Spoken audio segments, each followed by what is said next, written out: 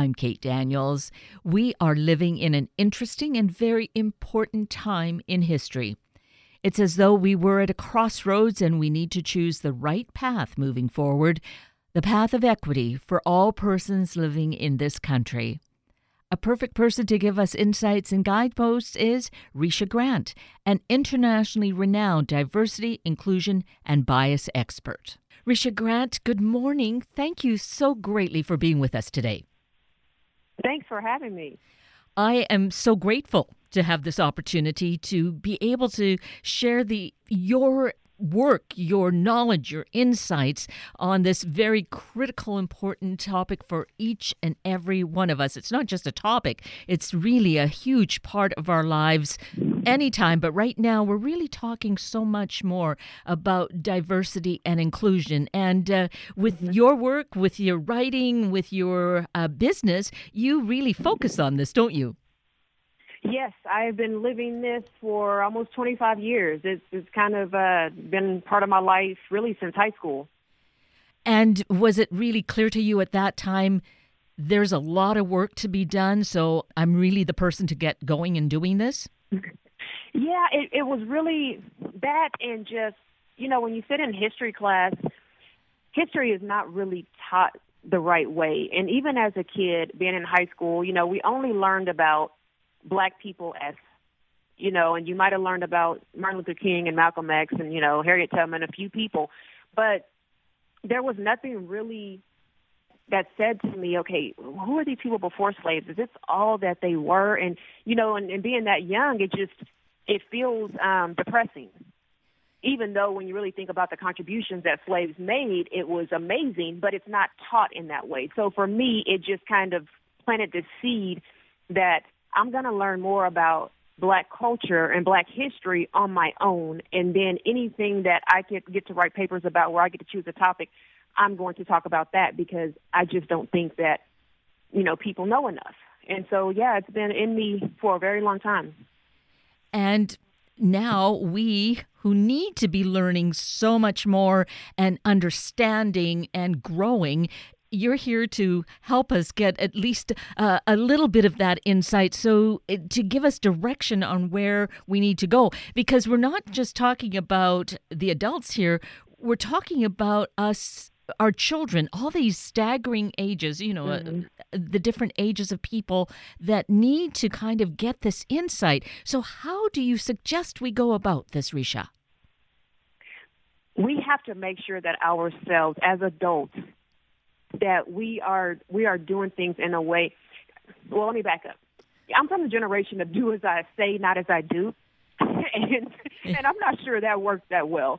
But even more so now, kids are watching us. And if you don't have friends of different races, if you're not proximate to people that are different from you, if your kids hear you talk about things that are happening in the world, things that regarding race and LGBT people and people that are just different, they hear you talk about that negatively, they pick all of that up. And so someone like myself, I've had to go into middle schools and high schools to do emergency diversity and inclusion training because those kids are not taught. And then when I go and speak to all of these groups, speak to 20,000 people, it is literally adults. Like those kids become adults who do these same things, and we're not doing a good job of showing kids that we're better than this. So really it should start with the adults. We need to know, and not just know, we need to be embracing and living this, right? Yes. We need to make sure that when we're talking around our kids that we're not just talking, but we're explaining things. If your kids don't have any friends that are of a different race, how is it that you can change that as a parent? Studies show that you should read to your kids about racism, but not just about it, but the effects of it and what it's done in our country. And I was reading a study just the other day that said they did a study asking white parents to read to their kids about race. Over 60% of them did not want to do that, and if they did, they didn't talk about the effects of race. But in the parents who did take that extra step and talk to their kids about the effects of it, their kids felt differently about it. They understood it. And you can talk about that in a way that is non-judgmental, in a way that is not going to make your kids feel bad about anybody. These are just the facts of what has happened and how it has marginalized groups of people. And we need to be honest about that. Right. And it just occurs to me as you're saying this about reading to our kids, makes me think about how to go about that. If parents are uncomfortable, I'm going to give an easy option.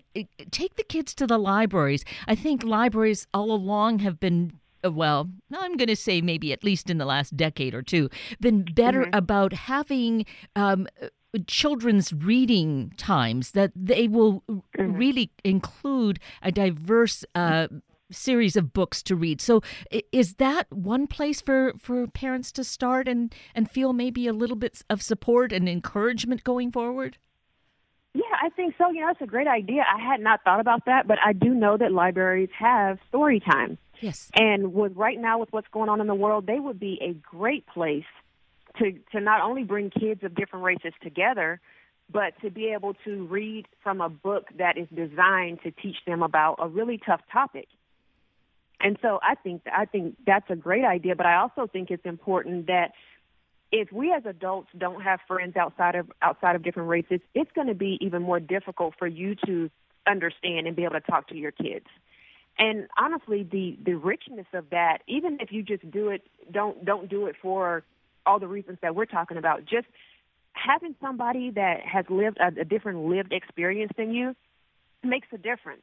And the other thing I would say is we live through the past pains and hurts and experiences of the people who raised us. So unconscious bias, in a lot of ways, it's taught to us as a way to protect us. So for instance, my grandmother, born in 1923 Oklahoma as a black woman, her whole deal was to teach her kids and grandkids how to navigate this world as a black person, which we do have to navigate the world differently. And in that, she had validated bias because of the things that she'd gone through. But to her, it was worth teaching us, well, they may not treat you this way. They may not teach you this way. They may think you did this, because she was trying to protect us. But it's still where I learned unconscious bias. And at the time that I learned it, I had not had one bad experience with a white person. But she had. So we lived through those things, and because the people who raised us, we love them more than anything, we take that at face value. So we have to explain why that is, not just that it happened. So that was your experience, and the experience, no doubt, of probably all black children growing up that way. Mm-hmm. But all of us have that unconscious bias that we're growing up with, correct? Exactly. That's what I mean. We're living through those past pains and experiences, because if someone did something, say to your mother or your grandmother, and they were of a different race, they're going to carry that. And the thing that we do horribly is that we don't deal with the person who created the offense. We deal with everybody who looks like that person. So now we have a bias against an entire group of people because one person did something that was hurtful, that was offensive. And we've got to start dealing with people for who they are and not for everybody that looks like them, because that's where we see a lot of problems begin. So there's basically a foundation for us to work from, is this area of unconscious bias and needing to, well, maybe we're not even aware that exists. You are aware of it and you're talking about it, but maybe many of us don't know that that's the case for ourselves. Exactly. And that's exactly why it's unconscious. Because, if you look it up, it'll say hidden preferences that we have for others. But my definition for it is that it's an unrecognizable part of our upbringing.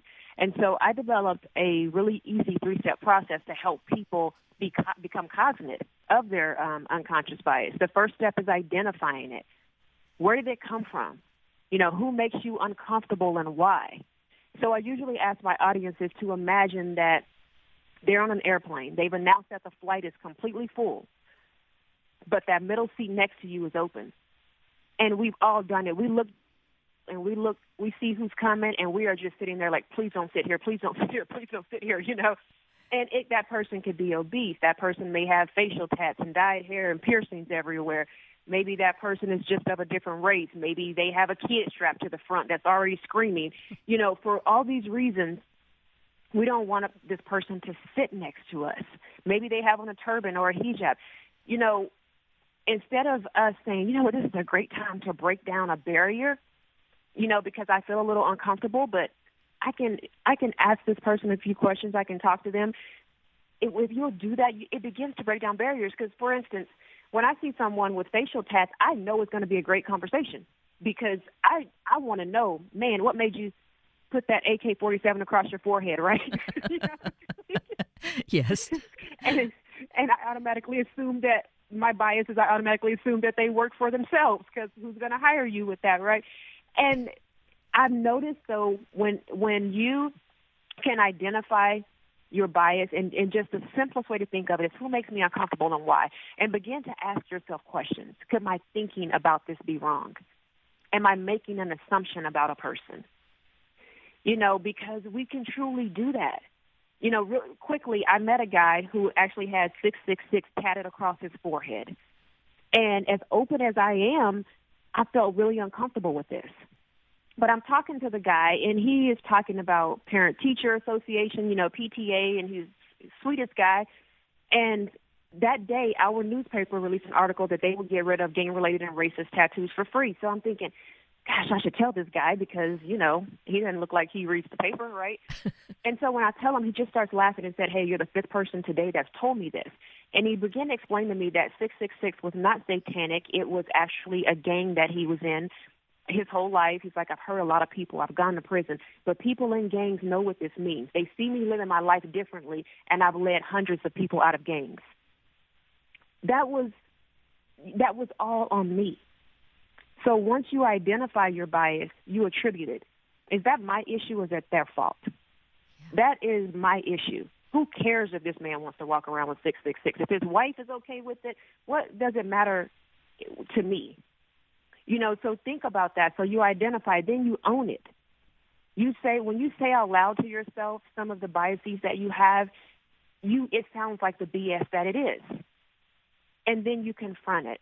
And confronting it means that you're going to be intentional about trying to break down those barriers. Meaning if I get to sit next to a person that makes me uncomfortable, I am going to figure out how to start a conversation with this person just so that I can get to know a little bit more about them, because it begins to break down those barriers. Once you can laugh with the person and you see that you have similarities, you begin to care less about their exterior and how they look.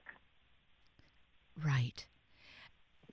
Breaking it down like this, Risha, makes it seem so sensible, so simple, and yet I'm sure that you get pushback. I can sense that there probably is some, but really what we want to do is embrace it and have us move together forward. How do you approach that? I just tell people that we have to get over ourselves. We literally do.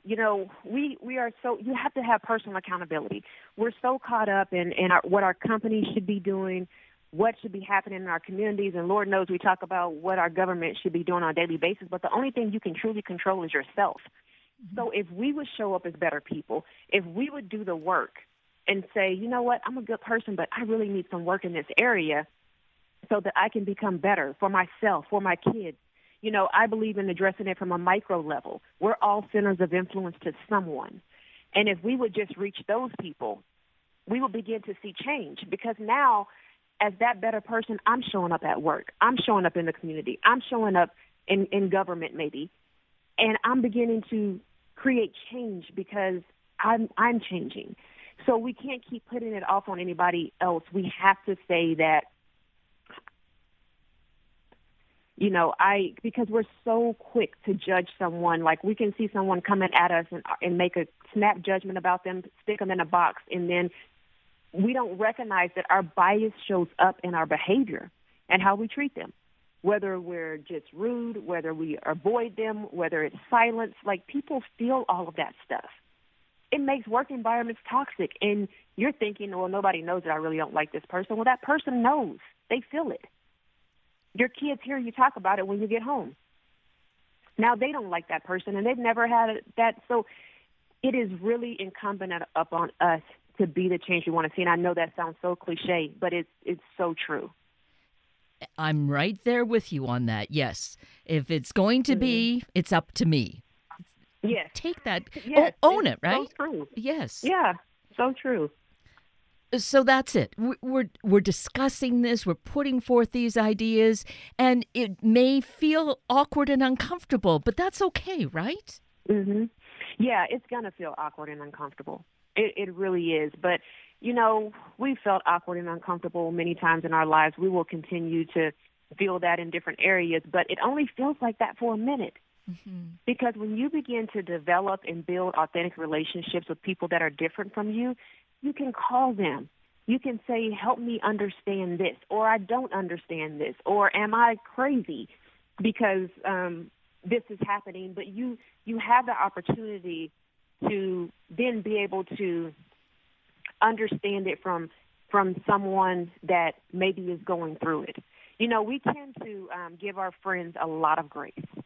A lot of grace. We don't, if we're honest with ourselves, our friends have so much influence in our lives. There's probably somebody we don't like from the 5th grade because of something our friends said when we were in elementary school. But the reality is that there are times when we need to make sure to let our friends know that the way that they're showing up is wrong. And we have to it's all about personal accountability. It really is. I don't see any other way for us to get there. And now I will say alternatively that as we are taking personal accountability for these things, the companies that we work for and the organizations that we work with need to also have policies in place that's going to back up these changes. And that's the place that we are, I think, with many companies now, is really what has gone on in these last couple of months since the murder of George Floyd, is we're seeing that heightened awareness. And it feels, would you say it feels stronger than it's ever felt in history, that we're moving forward? Oh, yeah. Right? Oh, yeah. In my lifetime, I've been doing this work a lot. And I have never seen the support that has come from white people that I've seen when George Floyd was murdered. Because if you remember, you had Ahmaud Arbery the week before, which he had been murdered 2 months prior to, but it just came out the week before. Then you had Breonna Taylor. Then you had George Floyd. And in between that, you had the white woman in Central Park. And I think she does not get enough exposure to her role in this, because if you watch the video, she really, she weaponized. You could, just by the way that she said it, she weaponized. I'm going to call the police and tell them a black man is bothering me, is harassing me. That man was not doing anything, but you could hear it just in the way that she said it. This is, I know I can do this because of who you are, of what you look like. And I think all of those things played such a big part in the change that we see. I am so glad that whatever it took, whatever moved people, that they were moved.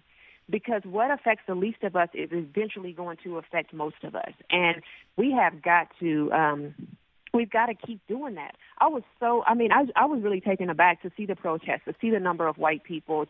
I remember seeing a picture of a group of white women who joined arms and stood before this young black man who was on the ground, and the police was coming at him, and they stood in front of him and formed this barrier. And I thought, oh my God, it was amazing.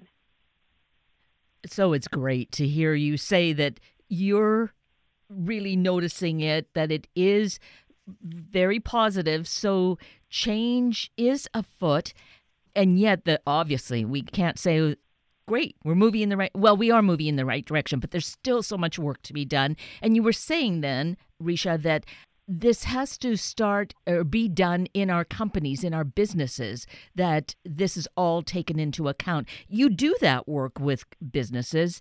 Mm-hmm. Do you have any words of wisdom as to how we can have our employers really follow to make sure we change that culture or make it the right kind of inclusive culture? Yeah, well, with companies, it's going to all be about policy. What policies do you have in place? What is your culture statement? Like, what is it if I come to you with an issue? Because I tell companies and leadership, they need to listen, validate, and act. Listen to your employees.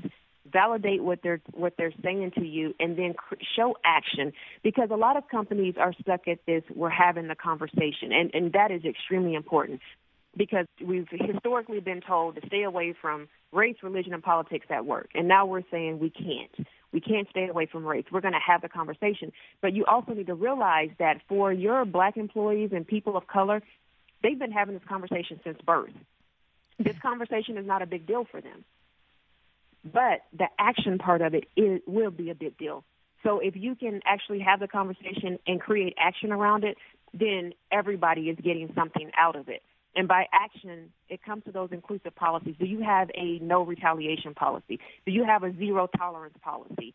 What happens when someone continually creates a work environment by saying things that are racist or saying things that are sexist or saying things against LGBT plus people? Like, what happens?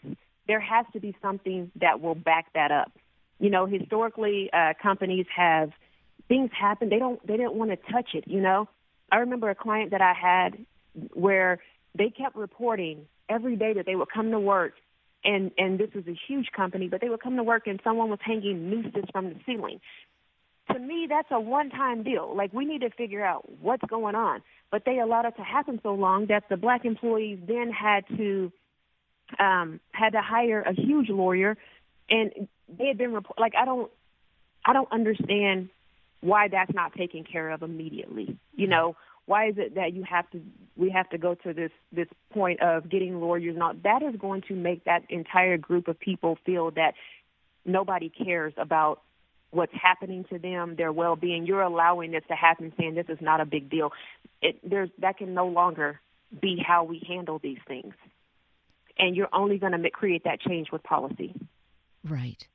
And this is where we, as the employees, too, ought to be feeling empowered that if we're seeing the right action not happening is to speak up. We need to make our voices heard. Exactly.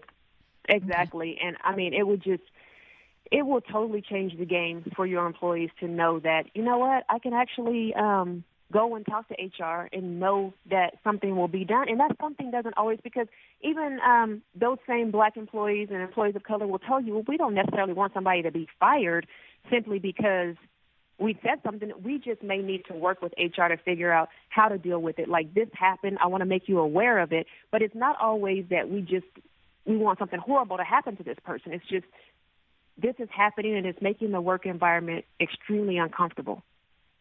So how do we begin to deal with it? And see, any diversity training that you do at work or anywhere, it's only as good as the people who want to do the work. You mean those involved in it, or even the ones who are leading these groups? Exactly. All of that. So exactly. So it begins then, really, it's right at the beginning with personal accountability. Each one of us has to feel dedicated to wanting to be the best we can be, to make this the best community, make this the best state, make this the best world, ultimately.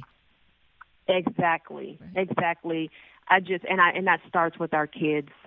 It really does. Like, I think we all need to leave the world better than we found it, but those kids that aren't getting this at home become the people that I talk to as adults now. I feel like I travel the world just telling adults how to treat each other with kindness, common courtesy, and respect. And those are all things that we should have learned when we were kids. And we did in most cases. Somewhere along the way, we just stopped caring about that. Yes.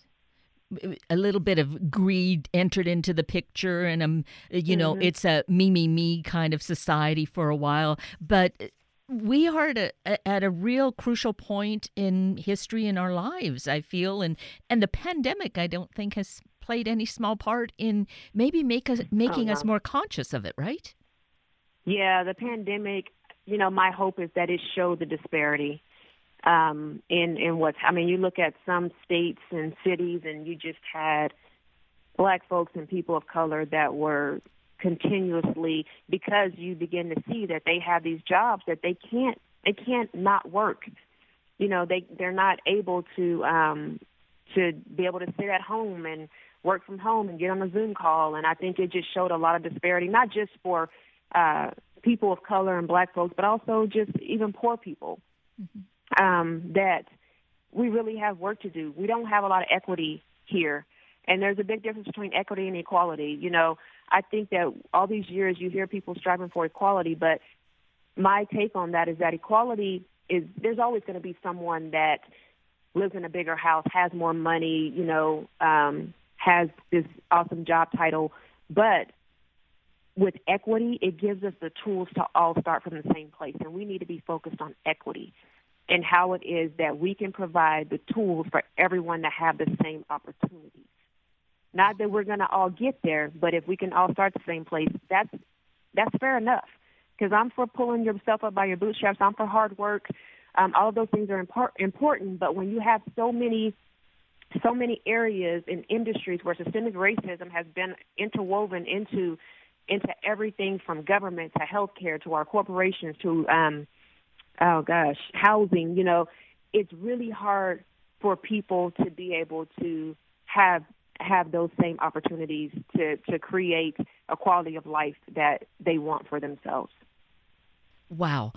That is really powerful. And that really is at the crux of it. So you're giving us another tool, another focus to really be conscious of, to be aware of, to make sure that we are all really striving to have equity in our world, in our community, in our workplaces. That's going to be a big part of it.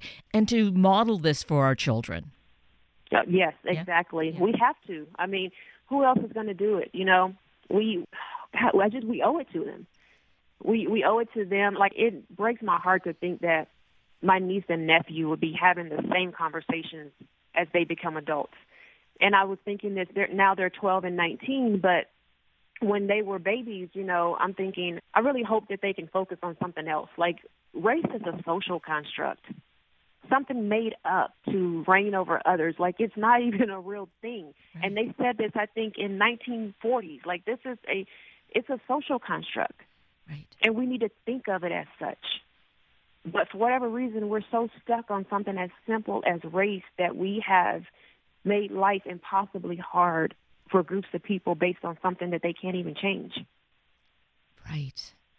Now, that is something that is heartbreaking, and we need desperately to change that. And Risha, I really appreciate you because you're so passionate and articulate about stating it for us, and boiling it down to something very simple, these simple steps that we can take right now and be acting to make change, to create change, be that change in our world. Exactly. Yeah. Exactly. So you have a Thank website. you. Oh, you're welcome. I thank you. You have a website which I think is a great source of information for people. Let's mention that.